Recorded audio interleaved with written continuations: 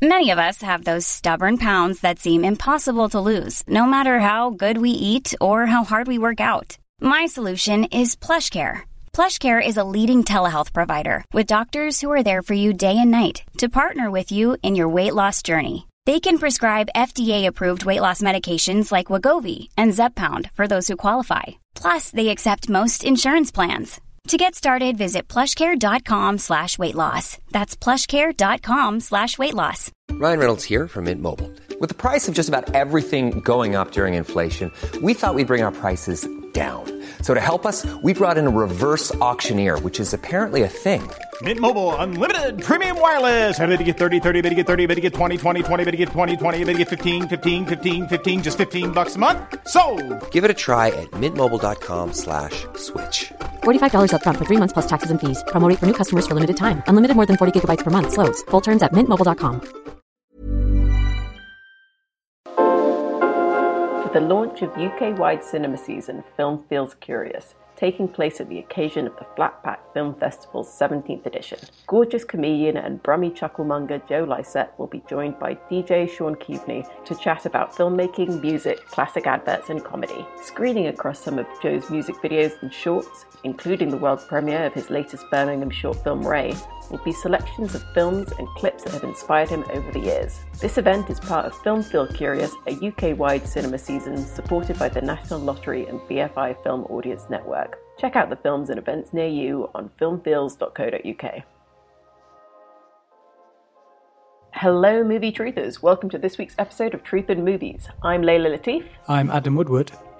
I'm Katie Go. On the show this week, Michelle Yeoh is Everything Everywhere All at Once. Gaspar Noé traps us in a devastating vortex of brains that decompose before hearts.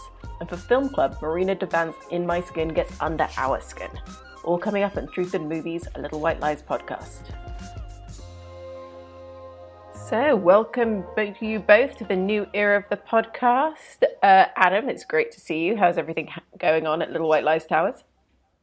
It's very good, thanks. We are, I sort of says, bang in the middle of the next issue mag cycle, which is fun. And we've sort of had a bit of a last minute change of heart and change of direction with the cover film, which is always interesting. But I think it's going to be a film which surprises maybe a lot of people. It's not a very obvious pick, but something that I think we're all very excited about. And that's sort of on the kind of front burner right now, I suppose. And then there's all sorts of bits and bobs, ticking over. And David and Hannah are off to Cannes on Monday, so I'll be sort of holding the fort as per.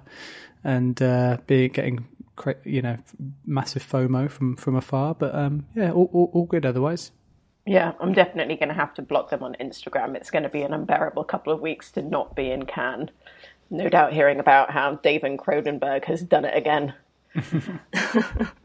And Katie, how are you? It's very nice to have you on the pod. It's the first time we've ever kind of had a conversation, I suppose. Yeah. Thanks for having me. It's I was on it when Michael was, holding down the fort. But yeah, it's really exciting to be on and to experience it with Adam for the first time and Lil for the first time. Well, I hope we don't disappoint and lower the lofty standards of my predecessor. But since it's been a while, why don't we do the all-important question of who are you? Very existential for the morning. I'm Katie Go. I am a film critic based in Edinburgh. I review films and write about culture for Little White Lies and The Guardian, The Independent, Vice, all sorts of places. And, you're being incredibly modest because you've also written a wonderful book called The End, which I actually read over the weekend. Do you want to tell us a little bit about that? I've been really enjoying it. You've really done your homework. I always forget that I wrote a book. My book's called The End. It's about fictional depictions of disasters and what that tells us about our own real life, political, social, environmental disasters. That's out with 404 Inc. Well, it was, I kind of assumed that it was going to be a very depressing read, but it was actually a lot more fun than I think maybe the description suggests.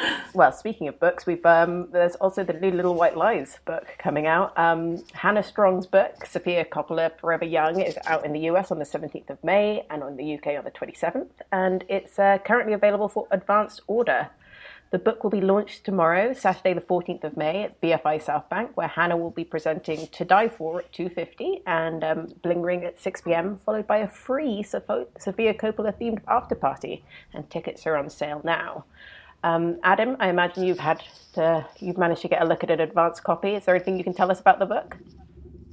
I have, yeah. Well, I actually had the privilege of editing it as well, so I've really seen it come to life from the sort of very nebulous stage through to it coming back from the printers a few weeks ago. And it's really I think Hannah gave a shout out to our designer Tersha Nash before, but it's really like raising the bar for the books that we've published, I think, and has very it's a really kind of detailed and interesting look back at Sofia's career, and it's really, really kind of perceptively written, as you would expect from Hannah. I'm very looking forward to christening it in real life on Saturday at the BFI. I think it's a kind of free open invite to the party part of it in the evening, and I have it on very good authority that there's going to be lots of cake.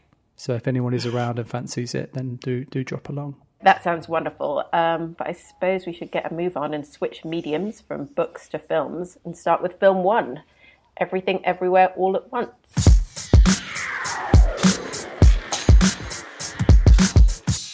Evelyn Wang runs a struggling laundromat with her husband Waymond and is being audited by the IRS when she discovers she must connect with parallel universe versions of herself to prevent a powerful being from destroying them all.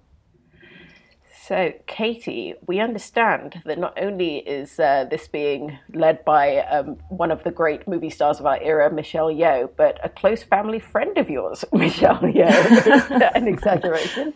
I don't know if I would call her a close family friend, at least anymore, but my dad went to the same school as Michelle Yeoh. They both grew up in Ipoh in Malaysia around the same time.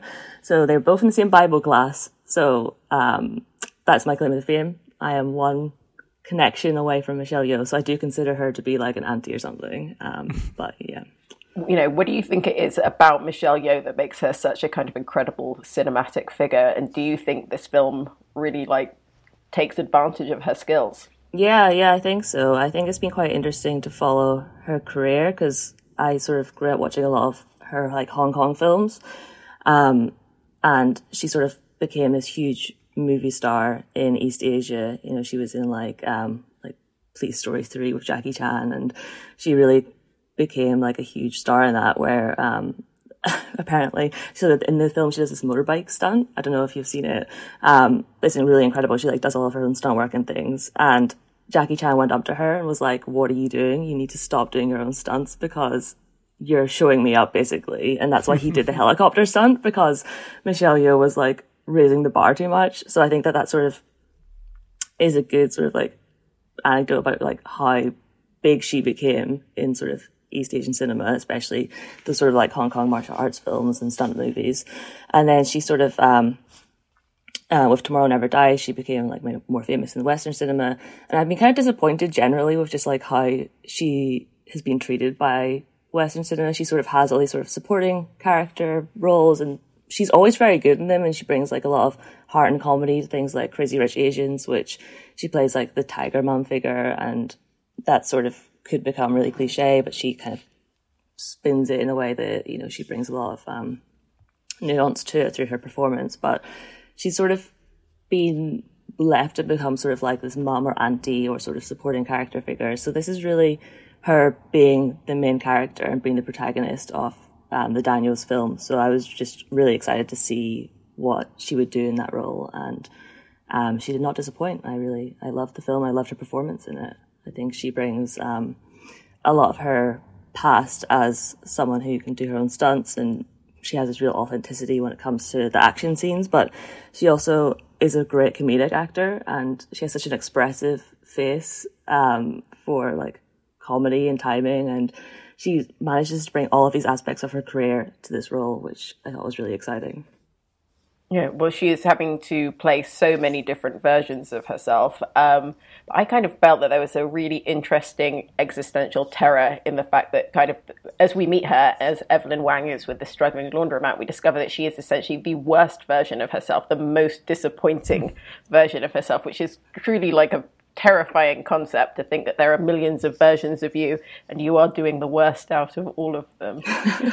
But Adam, did you enjoy this? Did you kind of find this a more interesting multiverse than perhaps what the MCU is doing? Yeah, I mean, I wouldn't say I'm a kind of multiverse fan in general, but it's an interesting premise, and I do think it definitely, as Katie says, makes the most of kind of Michelle Yeoh, and she's certainly not kind of wasted in this role, and it is really fun. You know, not only I guess getting to see her take centre stage and do and give quite a kind of serious dramatic performance as well, but then with these kind of multiple personas that she adopts, you know, it gets quite meta at some points, because there's a whole thread where she's playing a kind of like movie star version of her character, which is obviously quite close to real life, and then you have, you know, these other more bizarre parallel universes where people have hot dogs for fingers, and I think that's the kind of aspect of the film that maybe didn't click as much with me. I mean, these are the guys, lest we forget, that made the kind of Daniel Radcliffe farting corpse movie a few years back. So, you know, definitely has that level of humor is, you know, obviously what they're going for. I think it's that sort of like Deadpool free guy, you know, everything's very kind of like nod, wink, wink, and quite crass at times as well. But I think the main kind of emotional through line of the film, which Michelle Yeoh carries, and you know, with the supporting cast, especially playing her family, is really, really strong. So I think, you know, for all of the kind of baubles that are attached to this film with regards to the multiverse and these kind of other, you know, split personas and everything, I think at its centre is a kind of really nice and sort of well-told family drama. Yeah, I was very happy to see the return of Ke Huy Quan to the world of cinema. So, I mean, we all kind of know him as a child star from the Goonies and Temple of Doom and stuff. And he'd essentially retired and then was, from what I understand, very inspired by the release of Crazy Rich Asians and kind of decided to give acting another go. I thought he was brilliant. Katie, what did you kind of make of the kind of family relationships? Not just with Waymond, I suppose, but there's a central thing of her relationship with her daughter. Yeah, that sort of is the through line of the film, like what you and Adam were saying, is sort of this family drama. So Evelyn has a very fraught relationship with her daughter, Joy, and in the multiverse, Joy is actually the like main antagonist who's threatening the entire, all of the universes, and Evelyn's sort of tasked with sort of taking down her daughter in a way. And yeah, I agree. I think that there's like, I quite like the messiness of the multiverse. I'm not particularly interested in multiverses generally, but I thought it was quite like, I thought it was really fun. And I think that it kind of, what it sort of did was give the film a sort of like sense of just, there's so much stuff and it's like, there's so much going on all of the time. And I think that the Daniels were really, they made this film and they wrote this film in 2016, and it was very, very much written sort of in the context of like what was going on in politics and socially, and the sense of life just being too much and politics being too much. And I think the multiverse functions in quite an interesting way, and just that sense of there's too much stuff going on all the time. And I think that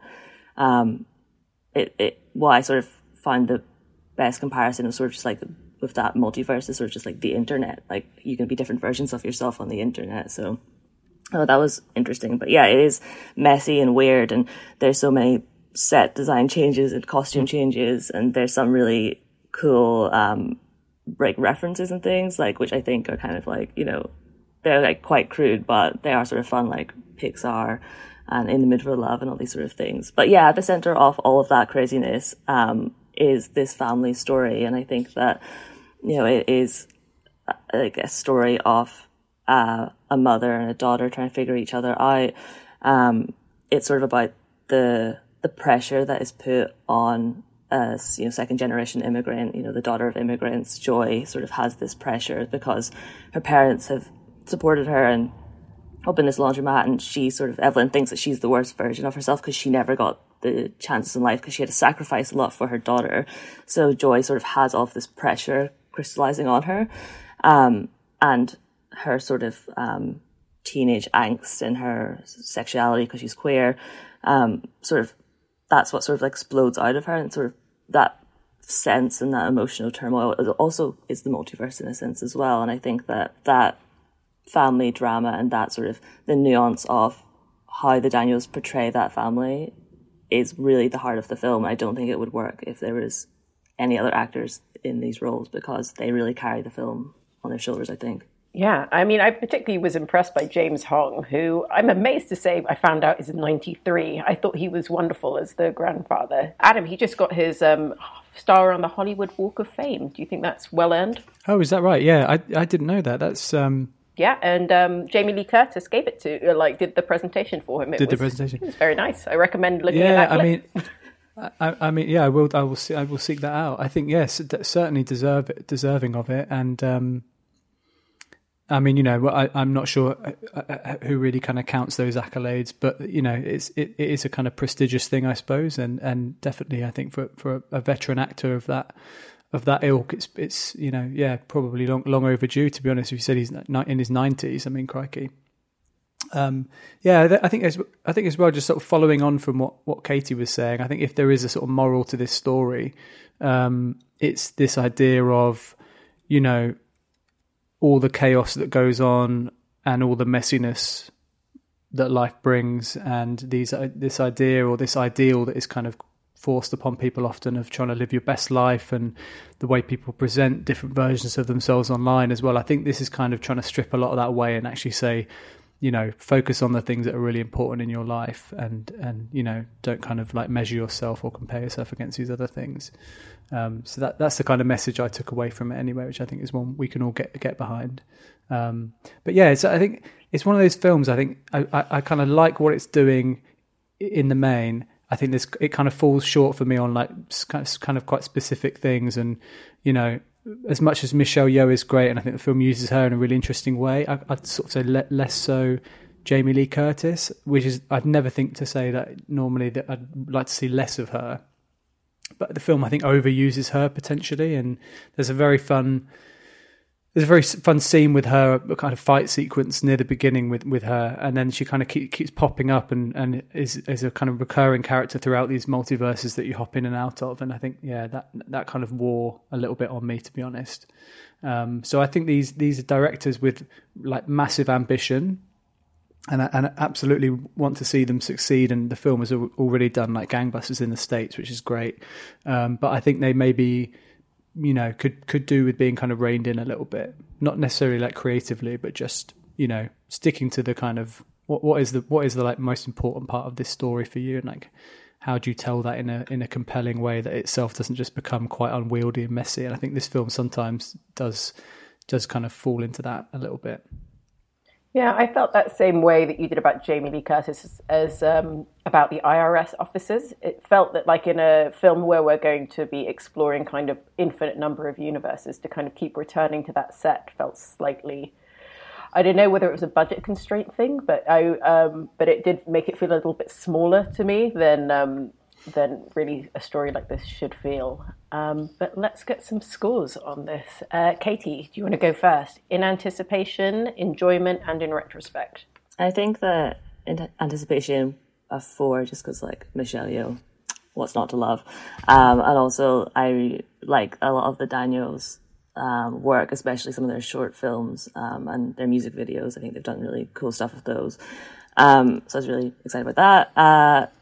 Enjoyment, probably a 4. I think it drags too much in places. It's too long. I think what you're saying is true with like The Office and Jamie Lee Curtis. There's this real sense of like they got, you know, Jamie Lee Curtis, and they're like, right, we're gonna have to milk this because we've paid so much money for Jamie Lee Curtis, and also, yeah, budget constraints and things. But I generally had a great time with it. I think it's really fun, and in retrospect, I think a 4 as well. You know, I think that I'm sort of just still digesting this film, and I think that'll be one I return to. I think that what we were talking about earlier, like the sort of the heart of the film in this sort of like swirling void that's going on, was really what has really stuck with me, and sort of its portrayal of intergenerational trauma as well has really stayed with me. So I think that, yeah, I'm excited to return to it after maybe the hype dies down a little bit.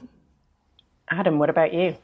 Yeah, I mean, Michelle Yeoh, I mean, as much as she's a legend, I think the last thing I'd seen her in was like Last Christmas, which, you know, the less said about the better, really. But I think even though I like her generally, I wasn't necessarily convinced they were going to use her well. So I think probably a 2 in anticipation, and then a 3 in enjoyment, and probably the same in retrospect. I think it's got enough going for it that it merits certainly like a rewatch or 2.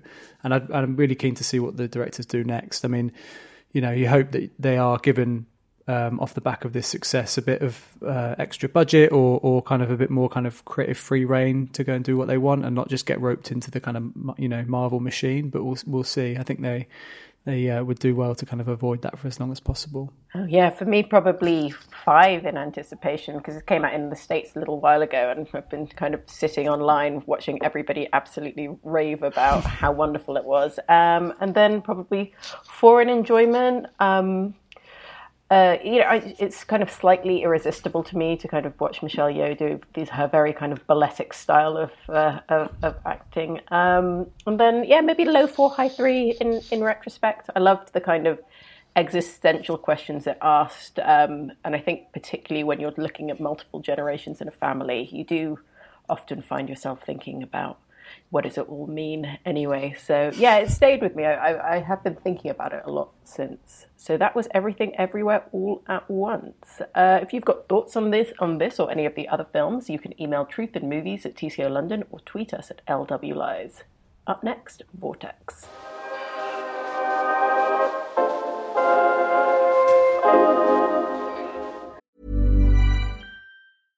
Hey, I'm Ryan Reynolds. At Mint Mobile, we like to do the opposite of what Big Wireless does. They charge you a lot, we charge you a little. So naturally, when they announced they'd be raising their prices due to inflation, we decided to deflate our prices due to not hating you. That's right. We're cutting the price of Mint Unlimited from $30 a month to just $15 a month. Give it a try at mintmobile.com/switch. $45 up front for 3 months plus taxes and fees. Promo rate for new customers for limited time. Unlimited more than 40 gigabytes per month. Slows full terms at mintmobile.com.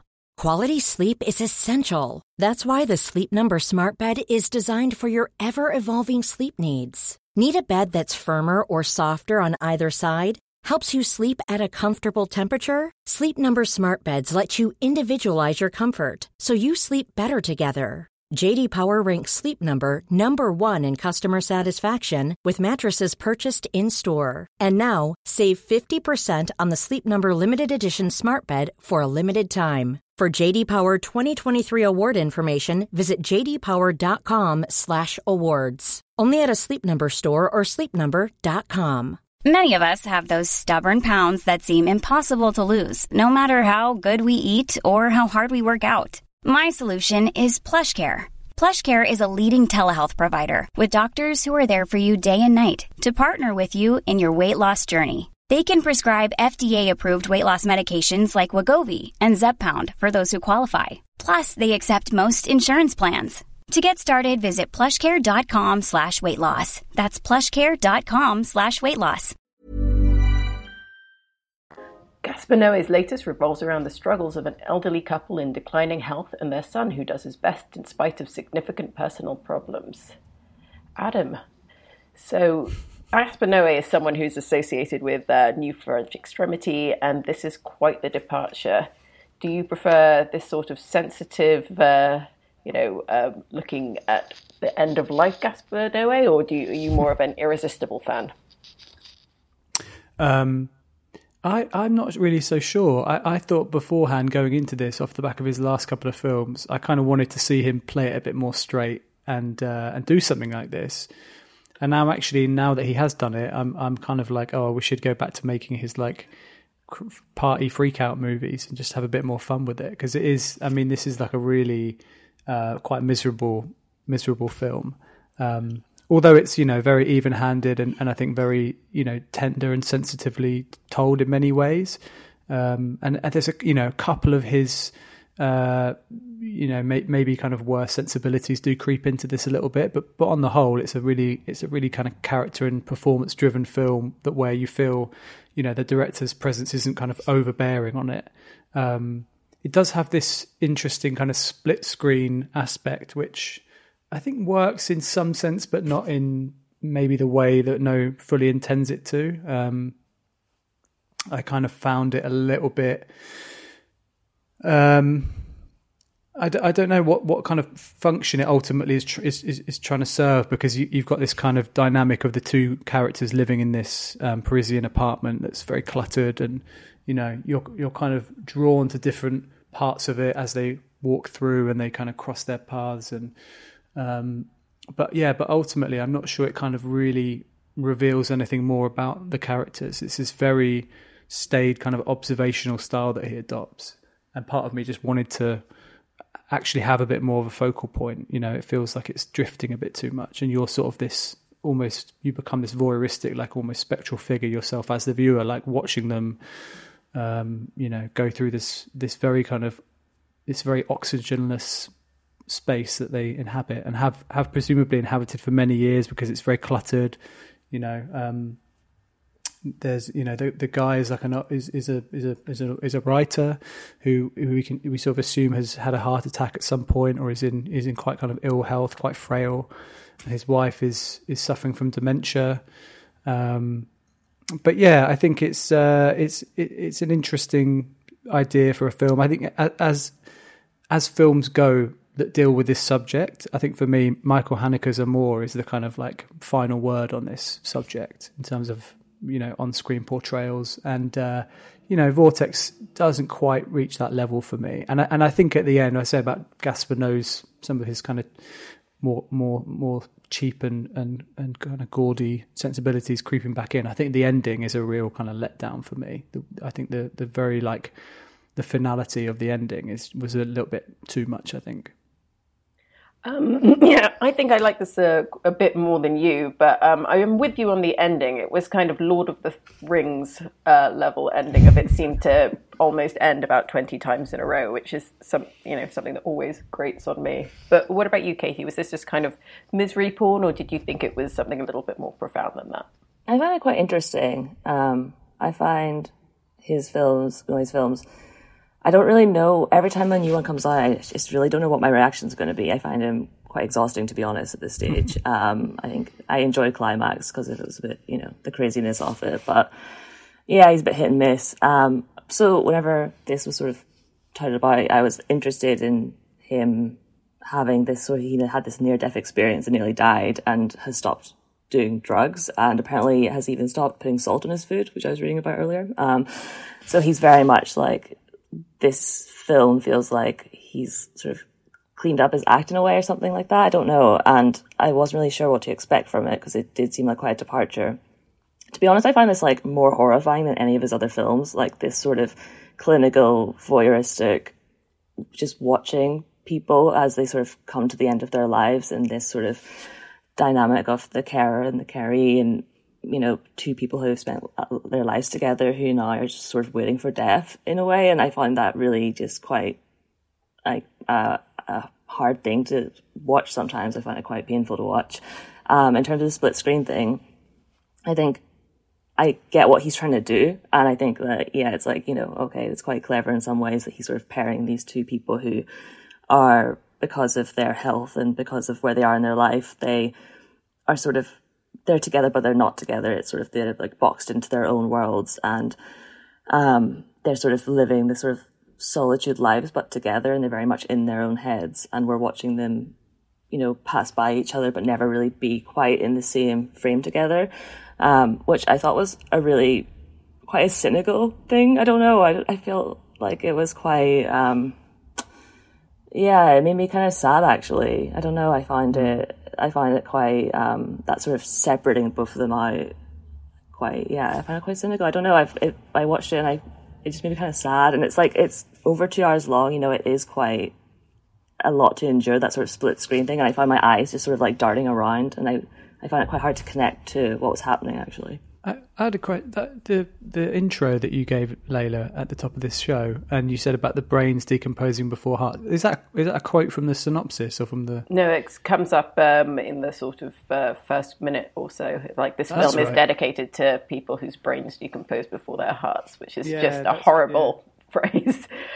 I mean, that's obviously like a very poetic idea, but then throughout this film, without wanting to give too much away, there's kind of revelations of sort of infidelity, and you do sort of start to question actually how much love there still is there between these two characters. It feels there's it's to me it felt like it's not just the brains that are decomposing or the kind of physical heart that's decomposing, but I don't know. It's No, I think, in his kind of most morose and existential state, and I guess, as Katie said, he had this health scare, and I think he had a brain hemorrhage, which he's now thankfully recovered from, and so kind of wrote this in that state of mind, and you can kind of understand, or I think watching it with that context certainly helps kind of bring a few things into focus. But it's a film where I think his kind of worst tendencies get the better of him in the end. And there's a really bizarre kind of cameo from a character playing their son who feels like he's wandered in from a totally different Gaspar Noé film. And I really didn't kind of like that character in those scenes. I kind of read him as a bit of a proxy for Noé in some ways, but certainly with the kind of drug habit and everything. But yeah, it's bit of a mixed bag, this one. Yeah, I actually do know, because I went to the BFI to watch Gaspar do a little introduction to this, that Dario Argento, when he agreed to kind of take this lead role, assumed that he was signing up to do a horror film. And then when he discovered he was playing a kind of old man, he was absolutely horrified, because he considers himself to be very young and vibrant, and would only do it on the condition that he got a mistress to kind of show that there was kind of still life in the old dog yet. So perhaps what you're not responding to is Argento rather than... That's fair. That's very Argento. To be fair, yeah, I forgive Noé for that then. Well, let's get some scores on this, and then try and think of more pleasant things. Although actually Film Club is pretty unpleasant as well, so perhaps not. Adam, in anticipation, enjoyment, and in retrospect. Oh God, I mean, I didn't really know much about it going into it, so I'd say a 3. I think probably enjoyment is the wrong word. God, I've actually reviewed this for us, and it's so if anyone wants to kind of read any further thoughts, it is on the website. And I'm going to probably get my own scores wrong here, but I think I probably went 3 and then 2 in retrospect.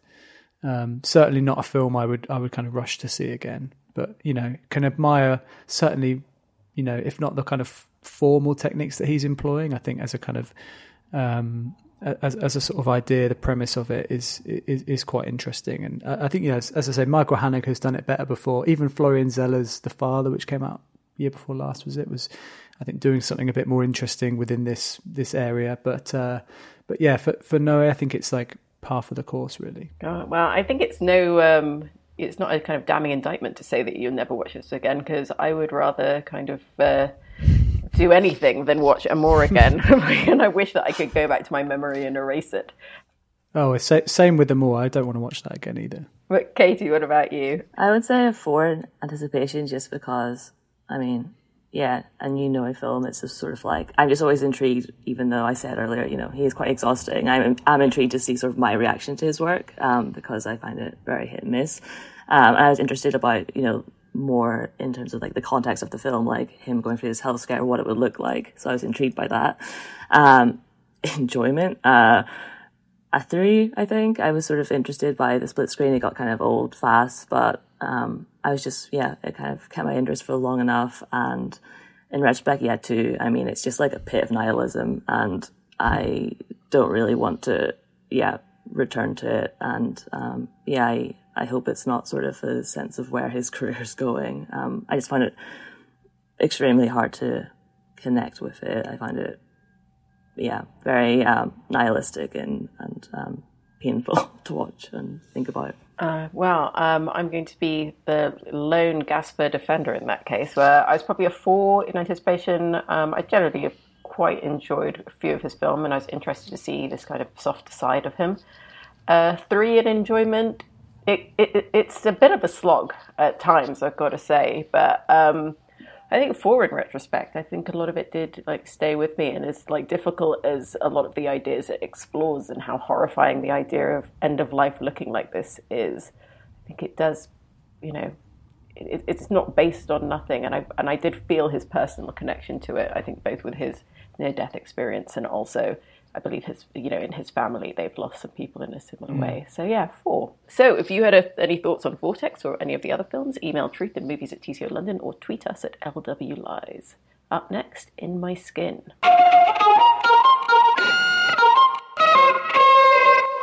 2002's In My Skin follows the downward mental spiral of Esther, a woman who seemingly has it all but engages in increasingly destructive acts of self-mutilation following an accident that injures her leg at a party. So, Katie, speaking of films that are hard to watch, I mean, I think I'm normally someone that doesn't struggle with films, but I found this incredibly difficult to. I kept muting it, kept covering my eyes. How was your experience watching it? I think quite similar. I would consider myself to be someone who is reasonably hardy when it comes to especially body horror stuff. But yeah, this was really difficult because it is just, oh God, it's just like so horrible. But yeah, I'd heard about this film, I hadn't watched it, so this was my first time coming to it. And yeah, I'd heard a lot about it though, and sort of it coming out of this like, you know, new French extremity and like body horror sort of genre cinema, but I hadn't come across it yet. And yeah, so it's like this woman who is engaging in these very destructive acts of self-mutilation that sort of escalates and becomes more and more like dangerous, I suppose, as the film goes on. And yeah, it's interesting. It's sort of this woman who is becoming very disconnected to her own body and very disconnected to so there's sort of like an external world around her, and so she sort of like starts to like poke and prod at herself. And I mean, it's quite an obvious sort of like look at body dysmorphia disorder or like anorexia or any of these sort of things where you feel completely disconnected to your own body. And it is quite harrowing in that sense that she sort of becomes more and more obsessive about cutting her own flesh and sort of, you know, attacking herself in that sense. Just this sort of like very desperate attempt to sort of feel any sort of connection and sort of feel anything to do with her body. And I think that, you know, it's quite interesting. Like it came out in 2002, coming out of the 90s and coming out of like a very interesting time in history in terms of like corporate culture and coming into the 2000s.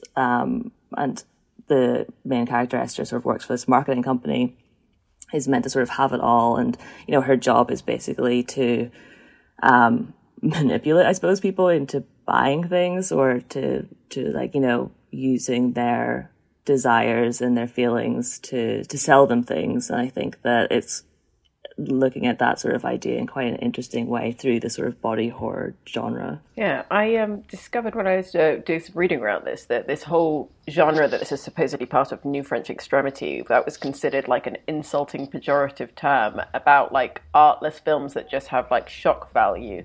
Adam, for you, did this film had more to say than just being incredibly gross? Yeah, I mean, you know, within that sort of genre which emerged, you know, as Kate says, at the end of the 90s, start of the noughties, you have kind of filmmakers like Claire Denis with Trouble Every Day and Catherine Breillat and others, and Gaspar Noé making these kinds of films, and you know, I think a lot of them were kind of, you know, tarred with the same brush when they were first released, and now that a lot of them are seen as kind of modern classics, and I think this one certainly deserves to be kind of in that conversation as well. You know, it's a film which I don't think necessarily offers any easy answers. It's you know, it's fairly open to interpretation in terms of, you know, I guess what the subtext is, what the kind of wider ideas are that the director Marina Devan is tapping into. I mean, she gives an amazing performance in the lead role as well as Esther. It's let's say committed, and there's also just some like really great practical effects and some really great kind of technical prowess on display here. I mean, there's a scene, probably the most I would say maybe the most difficult scene to watch is a scene kind of midway through the film when she's at dinner in a kind of restaurant and begins, you know, there's a bit of ambiguity over whether this is kind of happening more in her mind than, you know, in the kind of real world, but she basically starts kind of digging at her arm with a kind of steak knife under the table, and, you know, all the while through this scene you're kind of cutting between what's going on under the table with this more serene conversation happening above it and her face, and, you know, the sound design is amazing. The kind of background chatter and cutlery and is kind of slowly ramped up throughout the scene. So by the end of it, you're just, without necessarily realizing it, you're just really, really tense. I mean, I had to kind of like do a big breath afterwards. And it's so it's really, I think, as a kind of, technical exercise as well, it's a really impressive film. Some really great practical effects if you're into that kind of gory stuff, and if you have got a strong stomach, I'd say you definitely get something out of this. And yeah, the director, I think, hasn't really gone on to kind of, I'd say, bigger and better things necessarily. She kind of made a handful of films afterwards, and I think has actually got a film coming out this year, or certainly in production, which is co-directed with which I believe stars Desperate Housewives Marsha Cross. So we'll look out for that. But looking back at this is a kind of like calling card film, really. I'd say it's up there with those films we kind of talked about earlier, like Trouble Every Day and maybe even Irreversible. There's a really great feature in, I think it's the Titan issue we did a few months back with, which David Jenkins basically kind of attempts to track down Marina, the director. And that's quite a kind of interesting story. And I think something like Titan, you can kind of see the influence on that from kind of this film, certainly with regards to not just the body horror angle, but looking at, I guess, violence towards women, whether it's kind of self-inflicted and more masochistic, or whether you take that as a kind of metaphor or allegory for, I guess, like societal violence. But yeah, it's certainly a film which I think has clearly resonated, 20 or so years on from when it was released. Katie, is that you talked about this being very much of the time that it was made, but do you think there are elements of it that are still, like Adam said, resonating today? Yeah, absolutely. I think so. I think that, what Adam was saying about the performance as well was really fascinating. And Devana sort of has this very like vampire-y look about her, and she sort of, obviously there's like a lot of blood and a lot of vampire stuff going on. So it's a very intense performance. And I think that, the idea of like self-mutilation, and even, if it's maybe not as extreme as how it's depicted in the film, that idea is very relevant, I think, and sort of feeling like a loss of control as well over your own body in a world where you're sort of subjected to a lot of external forces. What is a body in these sort of different competing forces? How do you sort of interact in a world where you're being it's living through sort of like violence on different scales, through sort of like the idea of like the marketing angle, and being sold different things about your own body, but then also, your own sort of internal feelings about how if you feel quite like divorced from your body and the world around you. I think it is interesting, and sort of thinking about it with the other two films as well, they all sort of have a lot to do with, the external and the internal sort of competing with each other, and how do these sort of things reconcile, and the sort of split between almost body and mind, which is quite fascinating. And I think that, I don't know if I would say I enjoyed watching this film just because it is such a tough watch, but I find so many of the ideas of it really exciting, and really relevant. And you can sort of see a lot of filmmakers working today probably watch this and have been very inspired by it. So I think it's a shame that it's not more well known.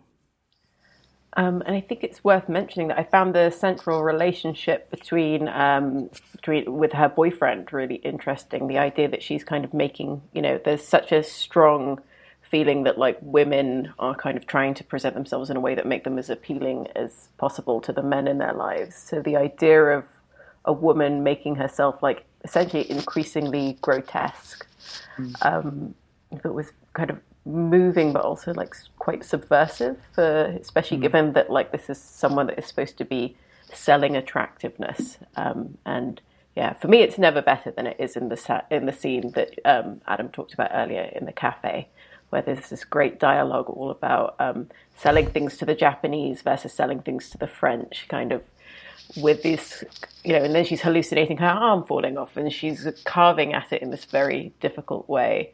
Even if New French Extremity is technically an insult, I think this is one of its finer entries. I think as well, just to bring it back round to old Gaspar, this film has an amazing ending, and it kind of, you know, leaves you really reflecting on what you've just watched in you know, quite a kind of provocative way.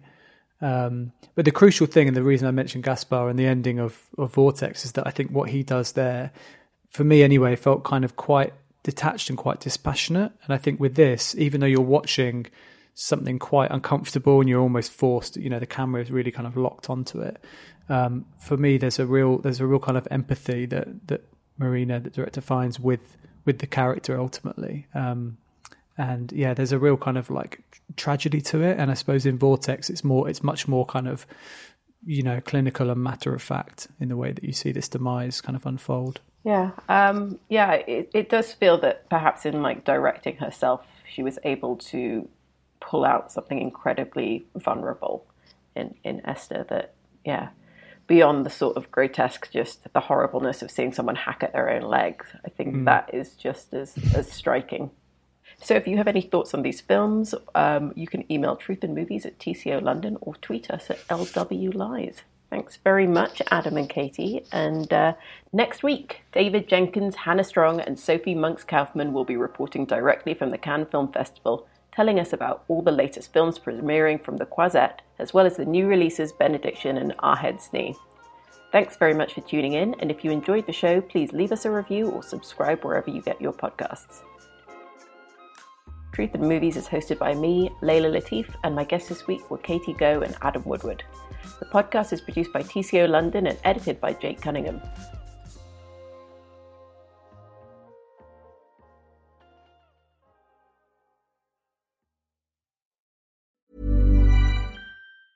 Planning for your next trip? Elevate your travel style with Quince. Quince has all the jet-setting essentials you'll want for your next getaway, like European linen, premium luggage options, buttery soft Italian leather bags, and so much more. And is all priced at 50 to 80% less than similar brands. Plus, Quince only works with factories that use safe and ethical manufacturing practices. Pack your bags with high-quality essentials you'll be wearing for vacations to come with Quince. Go to quince.com/pack for free shipping and 365-day returns. Imagine the softest sheets you've ever felt. Now imagine them getting even softer over time. That's what you'll feel with Boll & Branch's organic cotton sheets. In a recent customer survey, 96% replied that Boll & Branch sheets get softer with every wash. Start getting your best night's sleep in these sheets that get softer and softer for years to come. Try their sheets with a 30-night guarantee. Plus, get 15% off your first order at bollandbranch.com. Code BUTTERY. Exclusions apply. See site for details.